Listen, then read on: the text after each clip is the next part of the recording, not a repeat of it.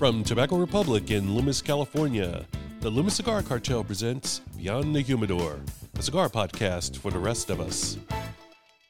Oh, wow, it is good to be back. I'm Scott Robinson with you here on our latest episode of Beyond the Humidor. I know there's been a stretch between episodes, probably, been about 3-4 months, Greg? Probably about 4 months, yeah. About 4 months. We wanted to do some retooling, take a step back, and, give some thoughts on, putting out the show, making some improvements, and doing a little bit of retooling. So we're back at it, and it's good to be back. So, let's just, kind of get into it. Greg, how you doing? I'm doing really well this morning. Got coffee, got a cigar, good company. It's a good day. Getting back into the swing of a podcast again, and I'm glad we're back. I'm really missed doing this.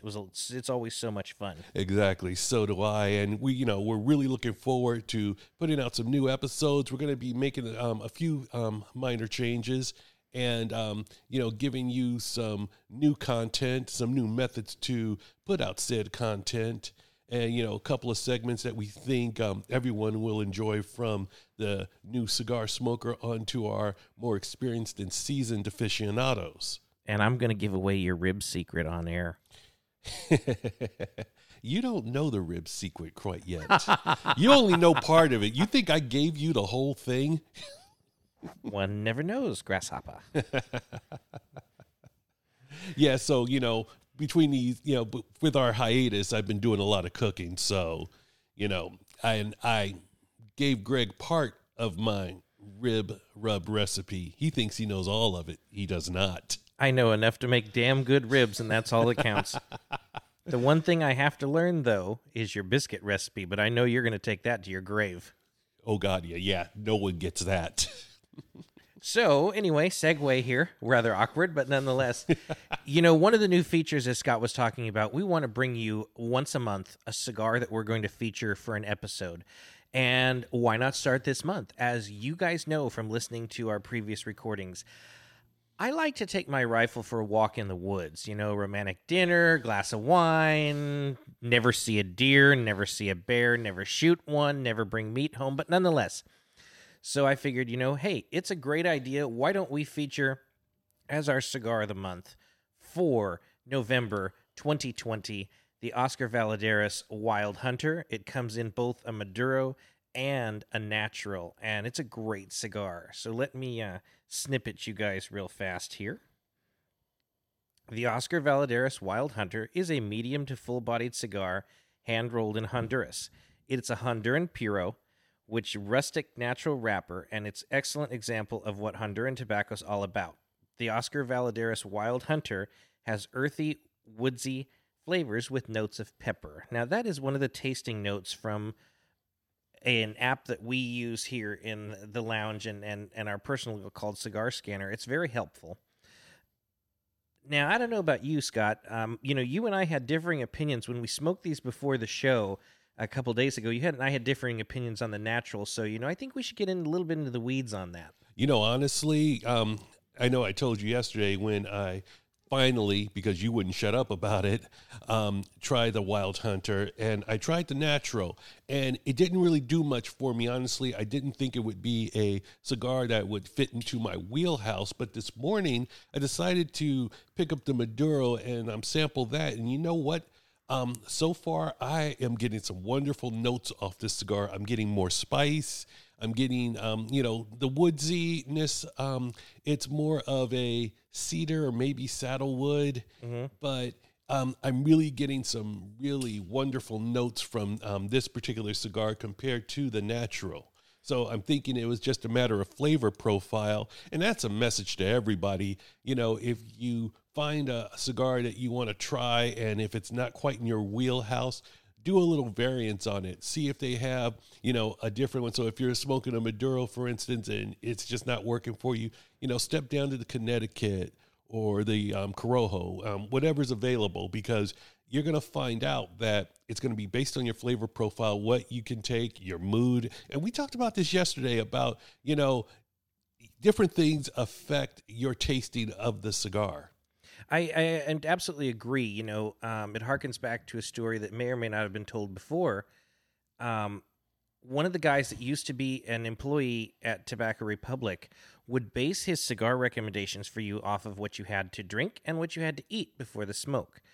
We talked about it yesterday on a little practice run that we did, and that entirely affects how you enjoy that cigar, because whatever tastes and flavors are still in your mouth and still on your palate and also in the nasal cavity will change the tone, the nature, the hints that you get off that cigar. You'll miss the subtleties sometimes, and you'll get intensities in other things, and it just makes for an interesting experience, I think. I agree with that. And if anyone's happened to look at the video that we're running right now, and I have a look on my face, I was attempting to do somewhat of a retrohale to get more taste out of it. And I was getting some interesting notes and it's hard to describe. And remember, all of this is relative. So if you smoke cigar and you don't get the notes that I'm telling you or Greg's telling you or anybody's telling you, there's nothing wrong with you. It's just a matter of what you taste and what's in your head. I mean, and I'm going to, when I did the retrohale, it was like a grassy knoll, if you will. I mean, we're going there again. As weird as that sounds, and all you conspiracy theorists, sit down. I don't mean that grassy knoll. But it gave me a sense of, now I'm going to sound like a damn detergent commercial, like being in a field. I don't know. I mean, outdoor nature. There you go. Being in nature, in the field. I get it. For a lack of a better word, yeah. Yeah. Well, that's the Maduro. So, trust me, folks. I haven't tried to retrohale. I'm still trying to figure that out. And if you want to hear a bunch of coughing, I can go ahead and try. But the natural reminds me very much of camping in the woods. It's got a cedar smell to it. So does every time I get a waft of his is the same thing. And the smoke that comes off the cigar, very woodsy, very earthy. I get those tones that they talk about in the snippet that we read for you. But there's a little campfire note to it. That piney burn smell that you get. And it some people that might be a turnoff. For me, it's very pleasant. It's a truly a great cigar. Now, one of the things that we mentioned in that snippet we read, I think we should probably discuss for the new folks is, what is a puro? And a puro happens to be the wrapper, the binder, and the filler are all the same country of origin or all the same leaf. In this case, it's all Honduran tobacco. Wrapper, binder, and filler.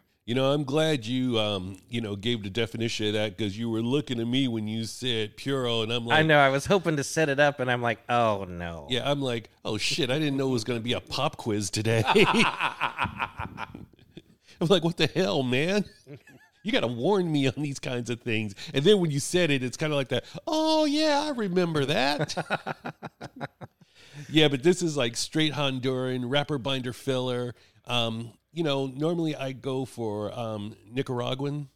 Yes. The Illusion, which, oh man, that is something special. But I don't want to get off the beaten track. I want to, pay attention to our cigar of the month. We'll have an Illusion for the cigar of the month very, very soon. Let me assure you. Absolutely. But this one, you know what? My entire attitude changed about the Wild Hunter, because, when I did the natural, it's kind of like, it's not the worst cigar I had, and it's not a bad cigar. It was just one of those where it's just kind of like, if I wanted something to smoke, it's not something I would look to. But after smoking a Maduro, I could take this as a go-to. Mm-hmm. I think that really does make all the difference is, you're a little bit more, I'm more medium to full, you're more on the closer side to full typically in your palate. So right. it does in that instance change it. And, your choice in tobacco makes a difference of what you like. And, the Wild Hunter to me, aside from the fact that the box is camo and the label's camo and it's blazed freaking orange, it really has nothing to do with the fact that I truly do enjoy Oscar Valadares' cigars. He makes a great product. He not only makes his line, including when this one came out, which was 2019 for IPCPR. There was this one, the Wild Hunter, in both the natural and the Maduro, and then there was the Superfly, which I know you thoroughly enjoy, the Maduro. Oh, most definitely. But he also makes cigars. He's the master blender for Island Jim. He's also started the business with Rocky Patel. And that's a story that you'll have to wait for him to tell you when we get him on the program. But he actually did start for Rocky Patel, and now he is running his own company. So it's pretty fantastic when you think about that. Yeah, it absolutely is. So we're going to continue to smoke this and want to get into what we want to talk about today. And today we want to talk about an article that was in Cigar Aficionado entitled The 10 Things Every Cigar Smoker Should Know. Now, if you guys want to check out this article, there is a link to it on our webpage, LoomisCigarCartel.com, under the Cigars 101 section. Anyway... So when I first, heard and started reading this thing, I kind of poo-pooed it because I'm just like, yeah, what do you have to tell me? What exactly am I expected to know? And I was pleasantly surprised. I'm happy I gave it a chance because it talked about 10 interesting points about cigars that you may or may not know or that you just haven't given a lot of thought to. So we want to just sit back and talk about the 10 points. If you so happen to be in front of a computer or with your phone and you want to pull out the article, go over to LoomisCigarCartel.com and there'll be a link there for the article and you can follow along and, yell at your phone, yell at your computer if you agree or disagree on those points. But let's just dive right into it. I mean, first of all, the first point that they provide is cigars are a natural and artisanal product. Now, I know a lot of people out there are just going, well, duh, it's tobacco, so of course it's natural. But when you really think about it, though, a cigar is, there are no additives to it, nothing. It is just the natural tobacco, from seed to stick. It's all natural. They don't add anything to it. Cigarettes, of course, you add tar and nicotine and all the crap that's going to kill you. But in this instance, it's just, all the tastes are naturally occurring. They're not adding any byproducts. When you taste a woodsy taste or you taste spice, the tobacco is actually providing that. There are no additives to it. There's nobody, who brings the tobacco out in the fields and then sprinkles some cinnamon on it and, shake it off. And, now you've got hints of cinnamon. And I just had a thought right now. And there are probably people that believe that's how they get the spices into cigars, that they actually do add it to it, but they don't. So you just had a thought. Yeah, when I said cinnamon, I shouldn't have said cinnamon. No, you shouldn't have said cinnamon anyway. and I chafe a little bit at the word artisanal because it sounds very uppity. Elitist. And I'm not about that, but it truly is. There's no other way around it, even though I chafe at it and I don't like it. There's no other way around it. That is what a cigar is. And if you think about it, your cigar rollers are not just regular people. Let's face it. They are artisans. They are craftsmen and craftswomen. They make the cigar what it is. They take the raw leaf, shape it, roll it, and make it so you can enjoy it. Now, I hearken to remember, I think it was a couple of years ago on our way to Reno, and we went to breakfast, and afterwards on the way to Reno, we had two cigars that were some of the last cigars that were rolled by Maria Sierra. Correct. And that was Fidel Castro's personal roller, and unfortunately, she began to get Parkinson's, and I don't know if she's still with us or not. No, sadly, she passed away in 2018 at the end of the year. So, she was one of the best, as far as I'm concerned, probably the best cigar roller. I have not had the pleasure of meeting her, but I have smoked a lot of the cigars that were rolled by Maria Sierra. Most importantly, the most notable one she's famous for, aside from being Castro's personal roller under the Cuban regime, was the Goldie Oh yeah. by La Polina, and it was 25,000 cigars a year. She personally hand rolled all of them for their December release. And if you can just imagine smoking something like, I mean, let's be real honest here. The taste doesn't change necessarily. If you put beside a Competent roller and a Maria Sierra roller, you're going to get the same hints and notes. It's just the thought that the effort and the skill to roll this cigar. And we go back to the whole natural and artisanal product. I mean, blending is a challenge because you're dealing with a natural product that no two tobacco leaves are going to be the same. Not at all. You got to, be concerned about consistency. If you've ever, right now, if you have the opportunity, if you're in a shop or you're at home and you happen to have a box, or let's just say even more than one cigar, pull the cigars out and take a good hard look at them. And they look pretty consistent, but do you understand the challenge of, the consistent color for a product that, that constantly changes? Nature constantly changes. Each individual tobacco leaf is different, but somehow they get that same color and lined up in your box, or you look at the two sticks or three sticks you have, and you can see subtle differences, but they're overall consistent, and that's an incredible thing. And I think another thing we should note too, on because it ties in with what you just spoke about, is, and the artisanal thing, is the fact that we think of a cigar year over year, they don't change. The flavor's consistent, everything's the same. Do you know that the master blender, well, you and I do, but do you know the master blender has to reblend the cigar every year because of the natural differences in the tobacco year to year during the growing season? They do. Now tell me that's not artisan skill right there. Exactly. I mean, it's just a crazy skill. And when you really think about it, and again, when I first, read this, started to read this article, I kind of, just looked at it like, oh, whatever. But when you start reading and really start thinking about it, how incredible this product that we enjoy is, it's just amazing, which goes over to the second point. Now, this whole, they say 200 pairs of hands. I'm like, come on, man. I mean, that's anecdotal, but I think to get the point across that, several hands handle a cigar. That cigar you're holding right now, because I'm pretty sure everybody who's listening to this is probably smoking a cigar. I don't think that's a stretch.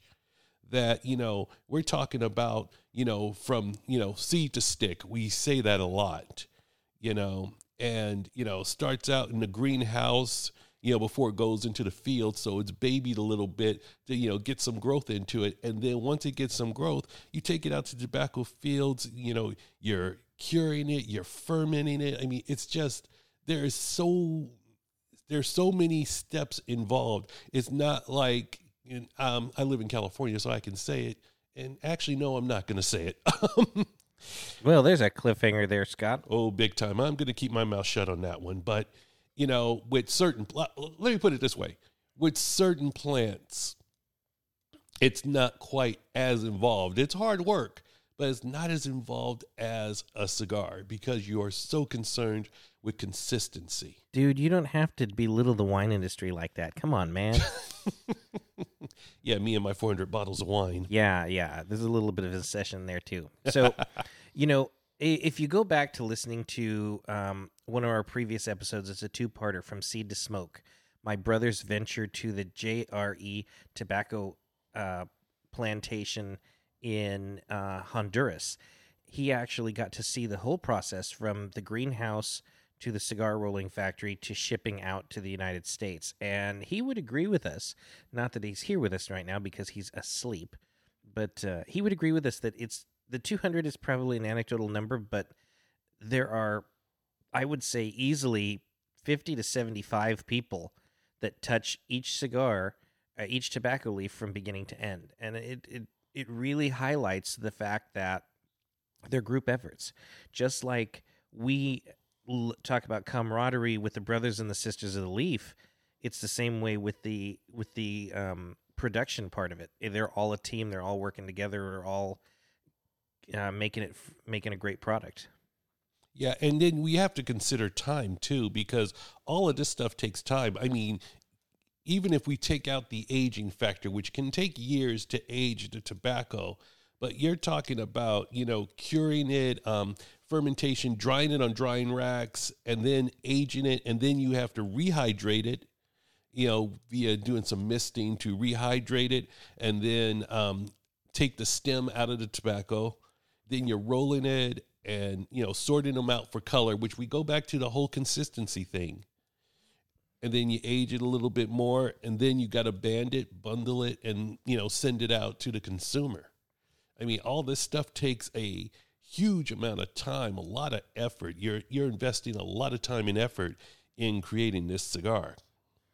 And I think it's celebrated too, because I don't know a cigar smoker that doesn't appreciate the work that goes into the sticks that we enjoy. Definitely, definitely. Now, let's just talk about fermentation for a minute, because I don't want to just throw words out there for everybody. And you just want, like I say, we want to get into the weeds on some things every now and then, and the whole, fermentation happens in alcohol, and it also happens in cigars. And it's basically converting the sugars to alcohol via yeast. Now, that's for alcohol. Pause. Yeah, that's for alcohol. I was about to say, wait a minute. No, because it kind of, contradicts the whole natural product. But, that's for alcohol. But in cigars, it's a microbial fermentation, breaking down the leaf like through water pressure and oxygen. So we're still not adding anything to the tobacco. We are just using water and oxygen to encourage that fermentation. And believe it or not, you actually use a little heat too, because the bundles, there's a fancy word for those, but forgive me, I don't know what it is right this second. But these, when they're fermenting the leaves, they're stacked in a very particular way on a pallet, if you will. A thermometer is shoved into it. They're kept at constant humidity, misted with water, and every so often, typically a week or so at a time, it's labor intensive. They unstack the pallet, restack the tobacco again in different positions, put the thermometer back in, more water, and continue to go. And this process, did I miss it in the article? Did it say how long the fermentation process can take? You know what? It does. I didn't catch it. I just know they do the fermentation to improve the taste of the cigar. That's one of the things they do, as well as aging. But I didn't catch that part. But let's talk about aging for a second and the importance of the aging. The reason why the tobacco is aged is to get rid of the green notes, if you will. Tasting more of a grass. Grass. There you go. They say vegetal, but I think grass is a much simpler word. If you've ever smoked help me, Scott. Oh, geez, I know exactly what you're talking about. It's your brother's favorite. My brother's favorite cigars. So they're green, a Candela that came to me. So if you've ever smoked a Candela cigar, or consequently, Lars Teton makes ones with cigars that are not always completely fermented and completely aged out. So they do taste a little bit like smoking fresh cut grass, or in some cases, if people are fans of this, then that's their prerogative. But green tea ice cream reminds me a lot of a Candela cigar, or one that has not been aged. I truly thought you were going to say somebody's problem. We talked about the green tea, but anyway. The aging's done by the manufacturer, and we as consumers also age our cigars. Liken it to what we were talking about yesterday when I liberated some Cubans out of Jamaica, and I got 2 boxes of the Cohiba Lancero. Yes. And the one box smoked beautifully, and gave one to our buddy Roy, and he had to let it sit for a little bit because they were tasting a little young. I think they, that same kind of, I guess, green notes, if you want to call it that. Mm-hmm. I couldn't tell the difference, but Roy has a real sensitive palate. But he said he let those things sit for about 6 months to about 9 months, and he said they smoked beautifully. Yeah. So aging's good, but you got to be careful not to overage, though. In fact, it is a common problem, and it's one of the things that we often discuss in our own home lounge where we smoke at is how long is too long? What happens? The longer the cigar sits, the more the flavors marry and mellow. In one case, a cigar that I really liked in the initial purchase, I ended up buying 10 bundles. And by the time I got to the last two, they didn't taste the same anymore. The taste changed over the 2.5 years it took me to smoke them all. So there is a difference. You know, the manufacturer ages to get rid of unwanted flavors, and particularly the ammonia flavor, which is very unpleasant. And then when we set it down in our humidors, if they sit for long periods of time, they continue to age, particularly if you take it out of cello. Yeah, one of the other things with the aging, you know, people think you can save a cigar by way of aging it, and that just does not work. You know, it'll wind up just tasting bitter and old. Now, not saying that this particular cigar tasted bitter and old, but the one thing you've got to do is smoke this particular brand right away. It's the Cohiba BHK 52. Yes, you do. And that is a hell of an expensive box. If you have the privilege to smoke one, I highly recommend it, but you know, it's not one of those boxes you want sitting in your humidor for a long period of time. I think they probably got, and I'll dare to say, it's about a 1-year shelf life. So if you haven't smoked them within a year, smoke them. So if you got some, smoke them now. Well, yeah, because the last ones that you and I smoked out of that box you brought home, it was probably a little over a year or so. They lost so much depth of flavor that it was just not as pleasant. It wasn't a bad cigar by any means. It just petered out. Yeah, the notes that you love in the beginning were gone. Yes. So let's talk about the anatomy of a cigar. I know a lot of people know this, but for some of our newer cigar smokers, let's just talk about that real quick, or not so quick. Not so quick. Let's talk about the wrapper. This is the most expensive portion of the cigar, by way if you look at it upon per pound. And that is the most expensive part, and one of the more important parts is the wrapper. Now, what you guys may not know is when you're looking at wrapper leaf, which is the exterior cigar that you see. Yes, it's the most expensive. Anybody care to guess why? No, Greg, tell us why. Yeah, messed up my setup, but that's okay.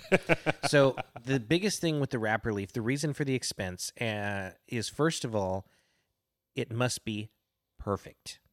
No blemishes, no water spots, no sunburns, no nothing, no holes, tears, anything. It has to be absolutely perfect, and not every leaf that comes off every plant will meet that stringent quality standard. So it becomes very expensive to get. Secondly, and the article mentions this, but not as much as I would like, because I think it's more of a personal belief for myself rather than anything else. I think having taken a cigar apart and smoked the different pieces separately, I thought that I got the most flavor out of the wrapper leaf. Okay. The filler, which we'll get to in a minute, is pretty neutral. So your flavor is coming from the binder and the filler. I mean, the binder and the wrapper. I was about to say, yeah. The wrapper, the binder is basically the tobacco that can't make it as a wrapper. Correct.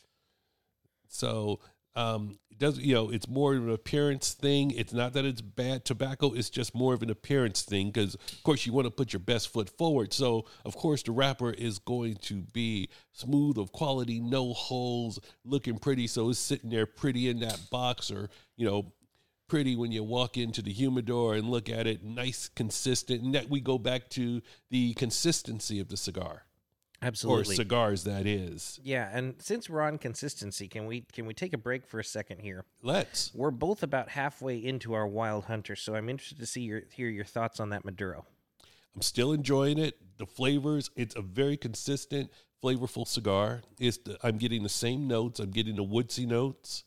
So, thinking it's quite nice. Like I said, this could be a go-to or an ever so often. I'm really enjoying it. Now, I know in mine, I'm getting the same thing with his.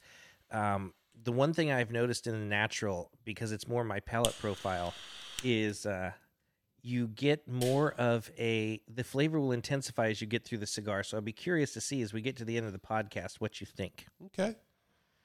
Back to our regularly scheduled program. All right. Now, and, going back to the binder, it helps the burn of the cigar, So, a good burning binder will help the filler burn more evenly. It also helps because if you think about it, there's one cigar line out there. You're either a fan of it or you're not, and that's La Flor Dominican.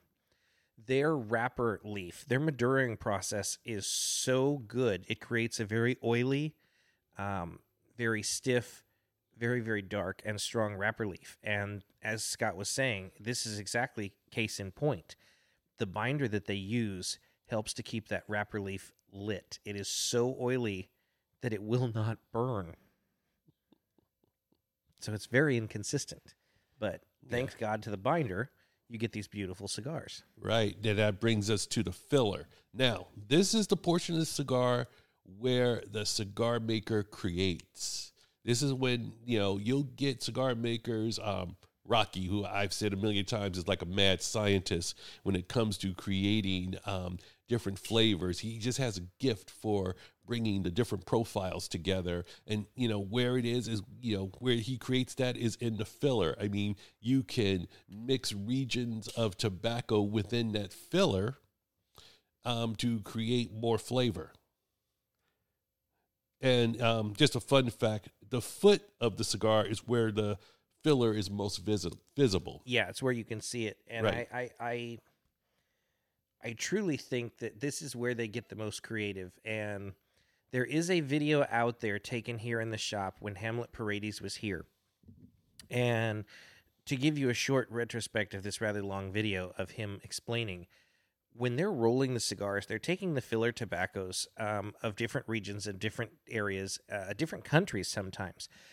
And believe it or not, the way the leaf grows affects the flavor profile. For example, if you think of the leaf shape, picture that in your mind. You have a stem end and you have the other end. Okay, it is more mild toward the top of it, and the leaf gets stronger as you get closer to the stem end. I don't know why, but that's just how tobacco is. So Hamlet was explaining to us one day while he was here that if he wants a cigar to start out smooth and creamy and end powerfully, then they will make sure that the tobacco in the filler is laid in that same fashion. They will use the front part of the leaf, the middle part of the leaf, and the end, the stem end, goes into toward the cap of the cigar, so you get that stronger, intense flavor. Consequently, if he wants a smoother cigar all the way through, they may leave the stem end out. If he wants something that is strong consistently through, then they'll make sure they lay it to where the stem end comes out throughout the whole cigar. So that filler is so important, not only to the flavor profiles that you're going to pick up, but the strength profile as well. Yeah, I totally agree with that. That's interesting. Now, let's get into, real quick, let's get into cutting and lighting a cigar. I mean, if you've had any experience in cutting and lighting, I think this segment was just, tips on how to cut and light. And, let's just talk about the types of cuts. You've got your straight cut, which is by far my favorite. I have to agree with you on that. They have the punches where you just punch a small hole into the cigar and bring the smoke out that way. They have V-cut, which cuts a channel in the cap of the cigar. Right. There are also different kind of punches aside from the single round, which is a round hole that can be anywhere from a quarter to a half inch in diameter.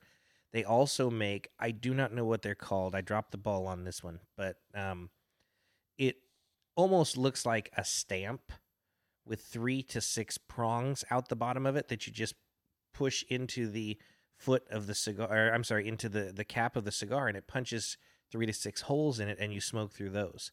So there's plenty of different options for cutting it. I've never seen that. I'd love to see that. I'll see if I can order one. Okay. One of the Facebook groups that I follow, I believe it was Lewis that got me into that one. The Brothers and Sisters of the Leaf. Okay. there's several guys that use those, and they're beautifully ornate. They're very pretty. So it's something we should look into. Okay, yeah, I'm looking forward to that. I think the short trip to Grandma's house, though, is whatever cut you're doing, whatever implement you're using, make damn sure it's sharp. Because many a times, and I've got a whole bunch of straight cutters laying around my house, and you can tell when it has outlived its usefulness. I just don't have the heart to throw it out. Is when you go to cut it and it like squeezes your cap. And you literally hear an audible pop. Yep. And you're like, your heart breaks at that point. Yeah. The open end cutters are not something I'm fond of, especially for new cigar smokers, because you tend to take more than the cap off. Yeah, we advocate. In fact, it's what we carry most of the time for our personal cigar cutter is a closed cap. It only takes 1/8 of an inch off the cigar. Beautiful cut every time. Yep. You just got to make sure it's sharp. Oh, yeah. Because those things will get dull. A lot of them, talk to your tobacconist where you get it, or read carefully if you're going to buy it online. A lot of them are self-sharpening, which just means opening and closing it a few times to keep the blade sharp. Yeah. Now, where you're real susceptible, and I've been smoking for over 20 years, but torpedoes are always a challenge for me because I like to draw a lot of smoke out, which is why I enjoy, non-torpedo cigars. Not saying that I haven't had a torpedo or two, but it's just that little narrow end, and I find that I cut too much off because I'll cut a tiny bit off, and it's just a small channel for the smoke, and I just feel like I'm sucking through with sucking a frozen milkshake, and then I start cutting more off, and then now you're unwrapping the cigar pretty much. So I actually have a tip for our torpedo smoking friends out there. One of the biggest things that was taught to me, because I like Scott, I am not a fan of the torpedo. Doesn't mean I won't smoke them, but for this, and I don't like them for the same reasons he iterated. But if you'll imagine with me in your mind, you have your torpedo, cigar sitting upright, torpedo pointing to the ceiling. Put your cutter at a 45-degree angle and make your cut on that 45-degree angle, because it opens up a wider cut. And it will give you that large opening you're looking for to get the right amount of smoke. Okay, yeah, that's it. Yeah, I like that. I like that a lot. But don't cut too far, because you'll take the cap off, and then you're going to be screwed. You're just unraveling, which is never fun. As far as lighting a cigar, this is subjective. It is very subjective. I know some people like a single flame. Some people use matchsticks, non-sulfur matches. And there's you over there with that freaking blowtorch you got. That, relatively speaking, it's not so... I mean, we had one in the shop that was basically we could use to make creme brulee. That dragon torch that we had a while ago, yes. Yeah, holy crap. It was like the width of 2 freaking soda cans with this implement on top. I mean, we could spot weld with that thing. It looked like a large caliber handgun. Go ahead. I got you. No, I was going to say, when we go into talking about your cutting and your lighting, do what is best for you. We talked about the different cutters of what you guys, and it's definitely what you guys like. Don't ever let anyone tell you you're wrong because you like it a certain way, period. Lighting, however, there's a couple different ways to do this. And I think you were getting into that. There's a match. Yeah. Please don't use regular kitchen matches. They contain sulfur, and you will taste it. It's disgusting. There is a torch, and there's a soft flame lighter. And they all have their purposes. They all have their uses. I'll be the first one to tell you, I am not a match person for the plain and simple fact I am not a patient man. And with a match, you're really very carefully burning, and you're supposed to do this with a single match, and there again, I am not a patient man. You have the match at a 45-degree angle, head down, so if you're not quick enough, not only are you going to burn your fingers, but you're going to get the, you have to get the cigar lit and toasted and be able to draw on it in that single match to light your cigar. And for me, I've never been able to get a full, consistent light on a cigar unless I'm smoking a small ring gauge Lancero or smaller. So I tend to avoid them. Yeah, I don't really use matches either. It's not a matter of the patience. It's just a matter of the flame because, I want to sit back and relax. I don't want it to be like I'm trying to defuse a bomb. I have a set amount of time to do it. Otherwise, I'm screwed. So, toasting should be a relaxing affair, which is why I use the torch, something that's just consistent fuel into the flame. And the whole idea of toasting is not quite putting the flame right onto the foot of the cigar. You're just kind of like slowly just roasting it, just twisting it around a little bit, just getting a little bit of flame on it. And it's a skill. It's it's fun to do. Yeah, you got to practice. And the thing you don't want to do is just put flame right on it. And I'm guilty of this sometimes when I just want to sit down and smoke. I'll just put a flame right to it and just light it up. But you're burning the tobacco. You're creating this acrid odors and flavors. Thank you. I was like, I don't think I can even pronounce the word. I'm going to sound like an idiot. That's exactly what it does because you're basically incinerating the tobacco and you're going to get that flavor, drawing that taste, through the cigar channel into your taste buds, and it's never pleasant. And to back up for a minute on something he was saying, when we're talking about toasting, literally it's warming. So in a you'll be able to hear his torch.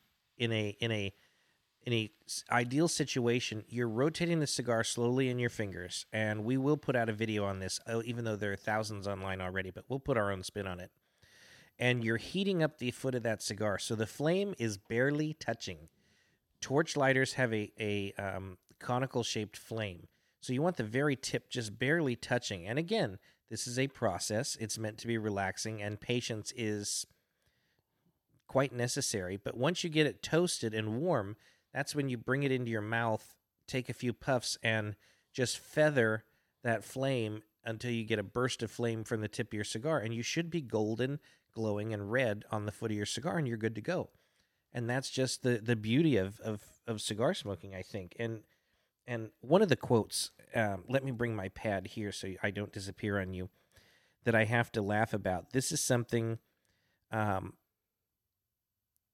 that I thought was quite amusing in the article that Scott and I were reading in Cigar Aficionado. It says, and I quote, "While we certainly appreciate that wind resistance and surgical control of a torch flame, your goal in lighting a cigar is to light the cigar, not to weld pipe."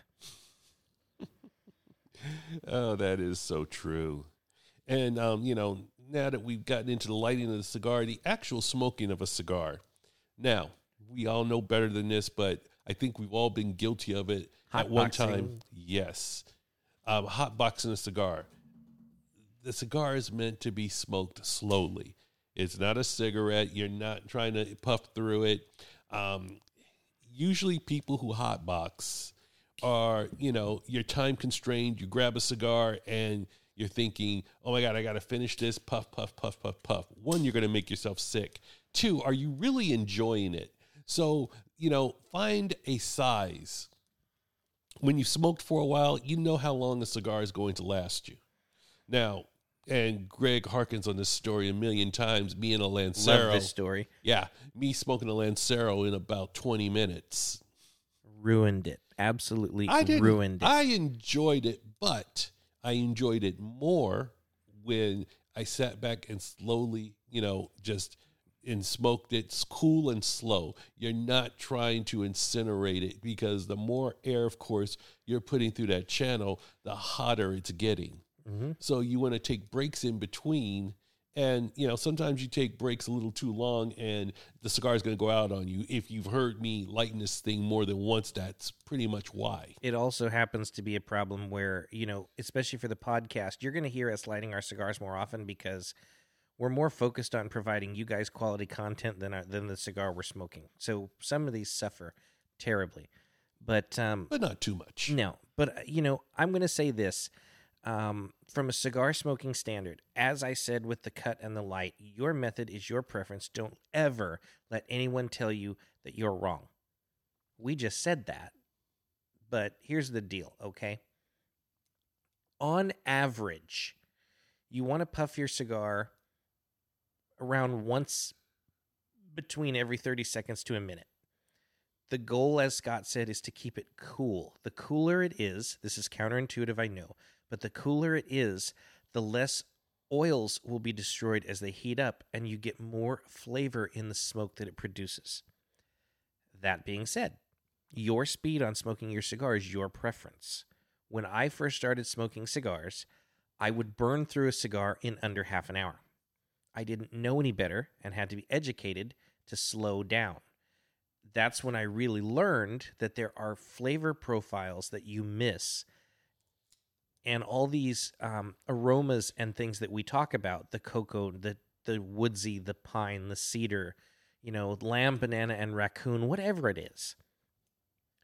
If you have a consistent burn, and a slow, cooler cigar when it's smoking, you have more opportunity to pick up these flavors and these nuances in the cigar. And it's really something that as you get that skill, you'll find you enjoy more. One of the things, though, also is, let's just call it cigar psychology. The whole point of smoking a cigar is being able to sit down and take the time and relax. No matter what's going on, I mean, this is a particularly stressful time of year for me work-wise, but to be able to sit down and slow everything down and just the exercise of consciously cutting, lighting, and smoking a cigar slows things down a little bit. Or you're sitting back in a lounge or with a friend on your patio or what have you, just enjoying the smoke and enjoying the conversation and enjoying the process. You can't really get that when you hotbox. No. But of course, if you say you've got like a 30-minute lunch break, and we actually have an episode on lunch break cigars, some real quality ones that if you have 30 minutes and you want to slow things down, I'm not going to break out a Churchill when I know I only have 30 minutes. I'll get a small cigar just to sit back and have a smoke, just something to relax for half an hour. And I'm not worried about, oh my God, I'm leaving so much cigar because, back in the day, what I, do and, some friends of mine would do is you'd smoke it, then you run out of time. And then it's like, okay, you leave it for later, which is, hey, you know what? As Larry would say, if that's your program, run your program. But it's not going to, for me, it doesn't taste as good when you relight a cigar that's been lit and, out, and then you're going to re-smoke it hours or the next day. It just doesn't work.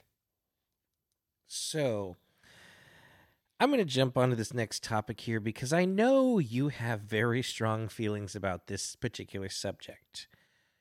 And this next point in the article is choosing your cigar wisely.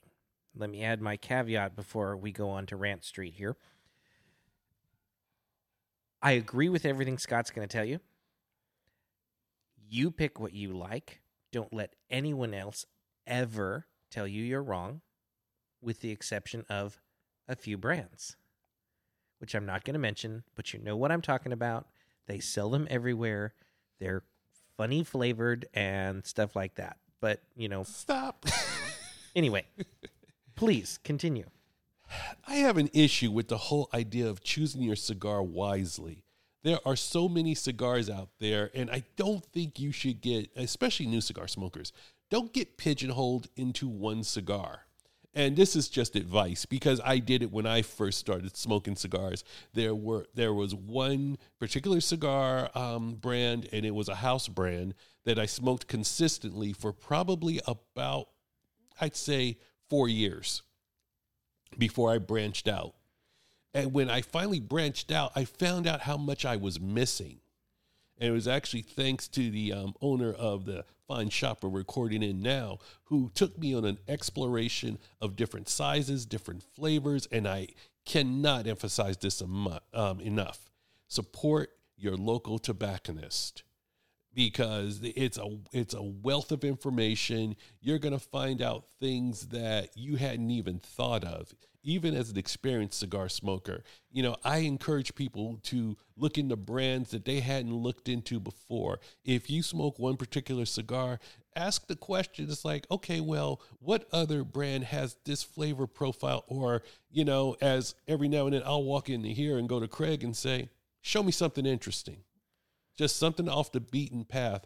This whole choose your cigar wisely, I think it inhibits people from exploring. So I totally don't agree with it, because, okay, so what? You get a cigar that you don't like, it's not quite in your wheelhouse. So what? You've learned something. Next cigar. Now, I go back to, I did not used to smoke Maduros. I was terrified of them, afraid of them because their strength and power. And if it wasn't for finally saying, what the hell, why not? When I was offered one by a good friend of ours, I would have never had my eyes open to what a strong cigar could provide. So I agree with everything Scott has said. You need to explore. Don't think about it as a wisdom game. Think about it as you are Indiana Jones. You're exploring the Temple of Cigars. Try everything. Don't be afraid of anything, because there are 7,000 plus lines, manufacturers, and brands out there. Your local tobacconist isn't going to carry them all. He or she will carry what they like, but nonetheless, get out there and explore. I have found some truly amazing cigars just by going into the local shop here at Tobacco Republic and asking Craig or the owner, as Scott says, show me something new, show me something interesting. I just got done smoking an XYZ. I just got done smoking the Wild Hunter. What do you think my next cigar should be? And don't shy away from their recommendation. Jump in and have a good time. Now, one thing, I'm going to put an asterisk on what I just said, and it may sound a little contradictory, but I don't care. My show, I don't care. As far as choosing a cigar, be aware of the strength. I'm not saying don't explore it, but just be aware of your strength. And, as you get more experience in cigar smoking, you don't want to smoke a Maduro on an empty stomach, or say a Chisel on an empty stomach. Not in the slightest. Yeah, you will be sicker than a dog. So, just be conscious of that. And, if, you're not feeling a strong cigar, you want a Connecticut, ain't no shame in it. I do it all the time. Or if I've got a nice, peaty Scotch, I will, pick a Maduro for it. Because I want those strong, bold flavors. You're not going to want the same strength of cigar every single time. But, that doesn't inhibit you from exploring. But, don't, go in and, I want something like a Chisel, and you're not in the mood for a Chisel. There's so many different strains and brands to explore. By all means do that. But, just be aware of the strength and don't be afraid to ask the strength. If your tobacconist or a friend recommends a cigar to you and says, hey, you know what? You need a Chisel. Well, how strong is that? And when everyone starts snickering and laughing, I think Grand Habano, Connecticut sounds like a plan. I think that's a great idea, because that's one of the funniest and cruelest jokes to play on a new cigar smoker, is to give them an LFD product. And the Chisel's not even the worst out of the lineup for strength. The El Jaco is the strongest one that Tobacco Republic carries, and it is, I wonder if I can say this. Oh, well, my show. It's an ass kicker of a cigar in terms of power. If you have not eaten well and are not ready for it, don't drive. And I am not joking. Yeah, that one will set you back from what I hear. I got to try that one day, though. I have. Yeah, I think that will be, I'm going to take a lesson from what I just said. Let me drive when you do that. Yeah. I'll just spend the night in the shop. I'll bring a sleeping bag and just curl up in a ball in the back on the couch. It'll be like my wife's mad at me, and I'll just curl up on the couch. The other thing I want to talk about, and this is what Cigar Aficionado, their ninth point, is about Cuban cigars. And while I agree with them, the whole argument about Cuban cigars being the best cigars ever, I mean, it's like basically there are certain Cubans you smoke and you will see the face of God. The Sublime comes to mind. Yeah, definitely the Sublime. But also my go-to Cuban is the Partagas Series D No. 4. And that is by far one of my favorite cigars. Whenever I travel abroad, I will definitely pick up a box from a tobacconist that I trust, a Casa Habanos store or duty free. I will definitely pick up the Partagas line. But understand, a lot of people have not had that exposure to Cuban cigars, and that's okay. If you have the opportunity to smoke a Cuban, by all means, enjoy it. And one of the curious things we were talking about the other day was I would love to get a newbie cigar smoker, or even a couple of experienced ones in here, and take the bands off the cigars and see if they can really tell a difference. I mean, this might have been a big deal a huge deal in the 70s, but after Castro kicked people out and people got the hell out of Cuba, including a lot of cigar artisans, rollers, and such, who went to the Dominican Republic, the United States, Nicaragua, Honduras, Ecuador. Yeah, you are getting guys with who are smuggling out Cuban seed, or even experimenting with the Dominican and Nicaraguan seed and producing some quality product. So it's while Cubans are good, I'm not going to even lie, Cubans are great. Absolutely. But I think the remaining cigar portion of the world, the Honduras, the Ecuador, the Dominican Republic, the Nicaraguan, they really have come a long way since those early days of Cubans being the premier. And a lot of them, mini cigars, in fact, for a snippet at a $10 price point versus 60 plus, I would put against a Cuban nowadays, because they have the warmth, the umami, the depth and flavor profiles that you're looking for, and they're not the Cuban price tag. And don't get me wrong, that man to my right today spoiled my ass by getting me into Cuban cigars. However, that has not changed my desire for anything else. My favorite cigar has nothing to do with Cuba at all. It's actually a company out of Geneva, Davidoff. Oh, God, yeah. Davidoff is incredible. By the way, little plug here for Tobacco Republic. We're the only Davidoff lounge in the Northern California area, not within the Bay Area. Come check us out. That's very, very true. Now, I think the whole Cuban argument that I'm getting into here, and I won't call it a word of warning, just a piece of advice. Cubans are good. Cubans are great. But don't be so desperate to get a Cuban where you fall into these traps. One in particular, you got some guy saying, "Hey, I got a deal on Cubans," and he opens up his trunk. Run away. It depends on who it is. The old story goes, if you don't know fur, know your furrier. If you don't know wine, know your vintner. If you don't know Cubans, know your tobacconist.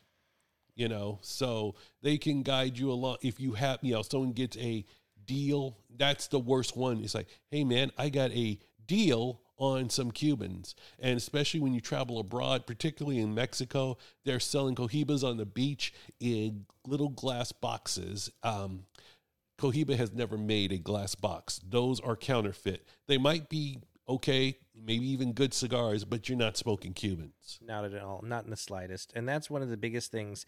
Cohiba is the most counterfeited brand out there. And some of the fakes, to be honest with you, are damned good. I was given a Bahique, which was my first experience to that cigar, first exposure to that cigar. But it turns out it wasn't real. That being said, it was still an absolutely amazing cigar. Know what you're getting. Get what you know. Right. I mean, if you're abroad, pay the money.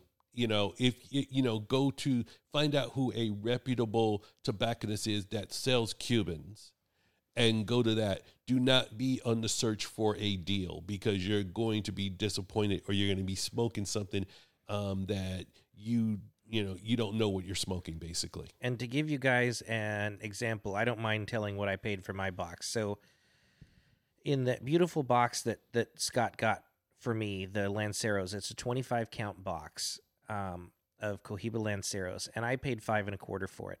I don't regret it in the slightest. I have 6 remaining from 5 years ago. I think we did that, and they're still as delicious and wonderful as when I first got them. So don't be afraid of it. Just be aware of what you're getting. Right. And there's ways, getting boxes. Casa Habanos, on their website, you can put in the ID number to the box because all their boxes are numbered, and they will tell you what the box should be. Yes, the serial number helps a lot. Right. And there's actually a book in particular about Cuban cigars, and I want to talk about that when we get the opportunity. And it talks about authentic and fake Cuban boxes. I mean, down to the stamp placement. It'll tell you where the stamp should be, the sticker should be, and a place where you can look up the number of the box, and it should be consistent. So if you think you're getting a box of Pajiques, put that number in there, and it tells you it's to a Trinidad box, you know that, it's a fake.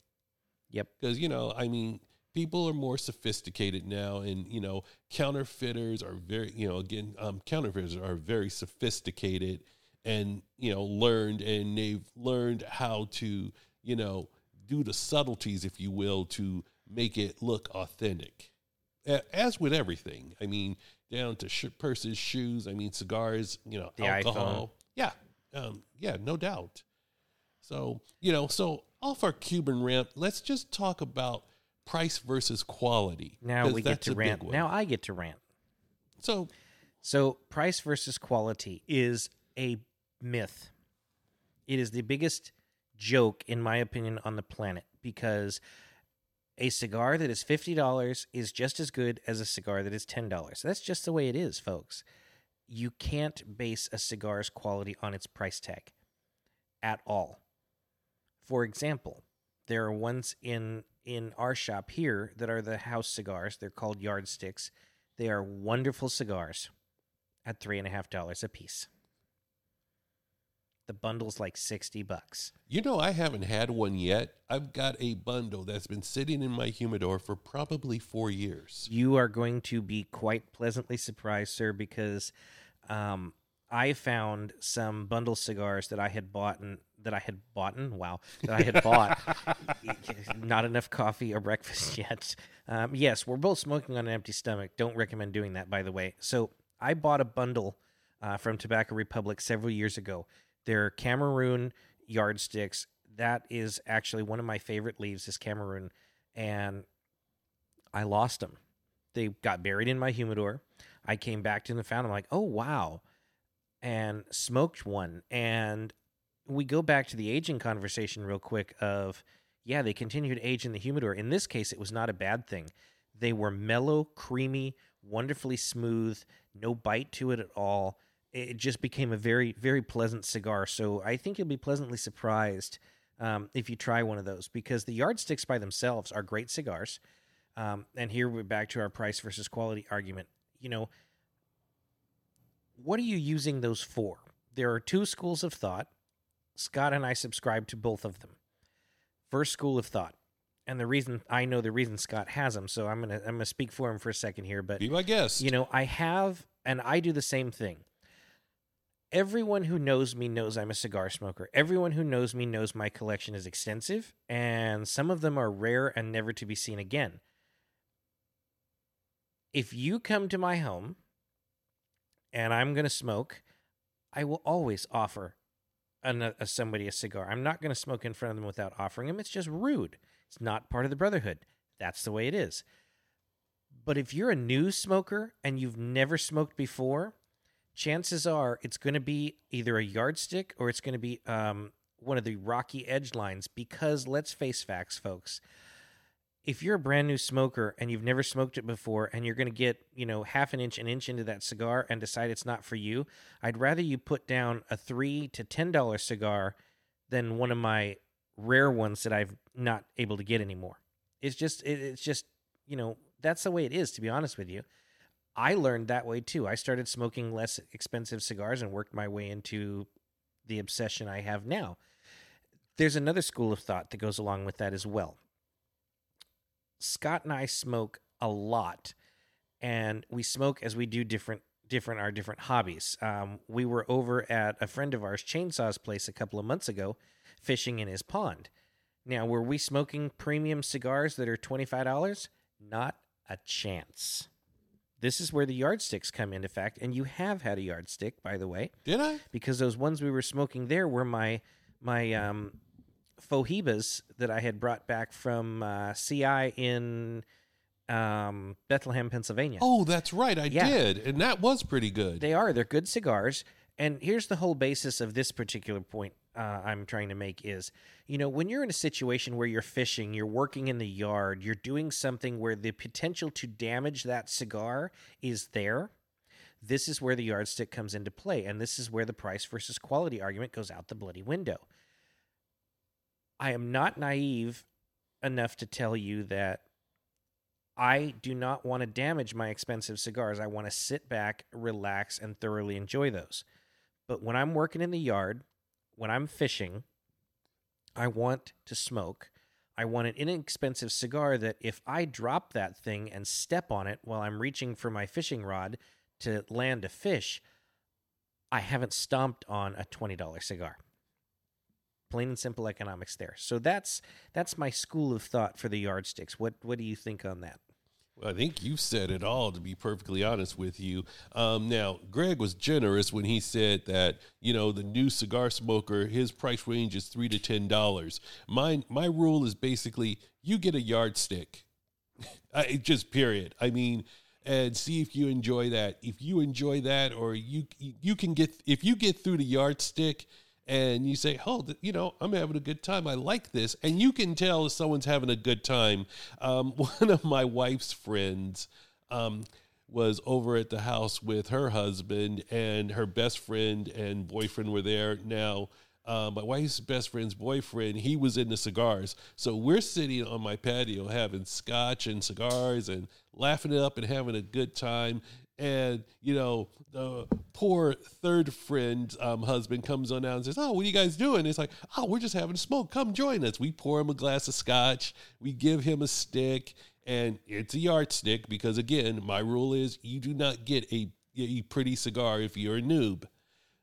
Nothing personal. It's just being practical. So, alas, he lights it. He smokes it. He's drinking the scotch. He has a smile on his face, but it's that uneasy smile where he's just like, yeah, this is great. And you can see him turning green. I think his wife from the patio door actually saw him turning green and called him back into the house. And, my buddy and I just looked at each other and said, well, not for everybody. No. And that's true. It's not always... cigars are not for everybody, but I encourage people frequently to try these, no matter what. One of my coworkers, her boyfriend, scratch that, her fiance smokes cigars on occasion with me. And we're sitting out there, we're playing dice at my house one night, and I went, Michaela, how about a cigar? Okay. Being her first time, I said, okay, well, what would you like? Would you like something more fragrant, something more infused with flavors to it, or would you like a traditional cigar? And she goes, no. She goes, let me try an infused. Okay. So I go into my bag of tricks, and I pull out one of the few, because I have very little infused cigars anymore. I pulled out Acid Blondie. Cut it, lit it for her, got her going on it, and she gets about maybe half an inch into the cigar and sets it down. And what made me proud as a cigar smoker is she looks over at me and she goes, that's not for me. Can I try a regular one? And I'm like, yes, you can. And I violated my own rule for the plain and simple fact of I know her very well, and I know that she's going to want something better. So I go into my humidor again and I pull out an Oliva V. And if you've never tried one of those, I thoroughly recommend it. They're beautiful cigars. Oh, hell yeah. Very flavorful, very smooth, very creamy. There's no harshness to them at all. Ideal for starting someone new. Cut that, light it for her. She smoked the whole damn thing, thoroughly enjoyed it. And I'm not saying she's a frequent smoker, but every once in a while, she'll sit down with me and have a cigar. And she never could she's never been able to get back into the infused because they just don't. It's not something she likes. Oh, that's wild. And it's actually one that I'd like to have her on the program eventually and talk about that story in particular and other things with her rather short but cigar journey. Yeah, I'm looking forward to that episode. And going on to the beaten track on that, one of the things we want to do on future shows is bring in regular cigar smokers of varying skill levels. There you go. Is it a skill really, though? I mean, I guess for lack of a better word, let's just call it that. You know, we want to bring in new experience levels. There you go. Experience is a better word. Bring folks in with, different, varying experience levels, from the brand new cigar smoker starting out on their journey to the seasoned one, and, get their input because, I don't want to be the one to sit here and pontificate to you how cigar smoking should be. We want to share this experience with you. We want to bring people in of varying opinions and what their thoughts are and answer their questions. And, for this show, what I would love for folks to do, if you're listening to it, is to reach out to us and give us an opinion, your opinion on the Cigar Aficionado article. I want you guys to speak on that, what you got out of it, what you didn't get out of it, was there something that was left out that you think was poignant? And we do want that feedback. We want to be able to answer your questions. Scott and I do this for you guys. We want to help you along your cigar journey as we have been helped along our journey. So if you have questions, don't be afraid. If you go to our website, LumaCigarCartel.com, and you go to the Beyond the Humidor page, there is a note thing on the bottom where it'll send us an email and, that we can respond back to you guys and we can talk to you guys. We want to talk to you. There's also Facebook. We are on Facebook, Luma Cigar Cartel. And, join the cartel, become a member on there, interact with us, and all of our friends that have joined us and fellow cigar smokers from across the country. And one of the things that, we will always emphasize is supporting your local tobacconist and your brick and mortar. I know, in some cases, distance from a tobacconist or a lounge, will have you ordering cigars online. But if you can find a local tobacconist, support them. Go into the shop and buy a stick or two or a box to keep the lights on, because that's a part of the cigar smoking community. Folks who come in here, we get the folks who come into the shop, they grab a stick and go, but the folks who stick around and enjoy each other's company, laughing, telling jokes, telling stories, talking about their day. Lying. Yeah, that too. That's all we do in here, let's be honest. Yeah, pretty much. But, we don't typically get political on this show, but let me say this. The reason why we believe the brick and mortar is so, so important is for the fact of many states, many cities, many counties are banning smoking, not only indoors, but outdoors as well. It is very, very important for you to stay active in your local community, your local cigar community, and support that brick and mortar lounge, because Tobacco Republic is a wonderful place to smoke. If you're ever in the area, we're here. Come smoke with us. We spend a lot of time up here, but they're writing legislation to make lounges go away, to have a place to sit down and smoke and hang out with your friends and enjoy a good cigar. And it's important that you make sure those stores stay in business, their lights stay on, and we fight the good fight. It's just a fact of the times we live in. But we kind of deviated from price and quality a little bit here. I want to circle back to that real quick. By all means. As we were saying, neither of us agree with the article, because the quality of a cigar, I feel, has nothing to do with its price tag. The quality of the cigar has to do with everything about you. Do you enjoy it? If the answer is yes, then price is no option. My favorite cigar, as said, is a Davidoff. It's the Winston Churchill series in the Churchill size, 50 ring gauge by 7 inches. It is a wonderful, wonderful cigar.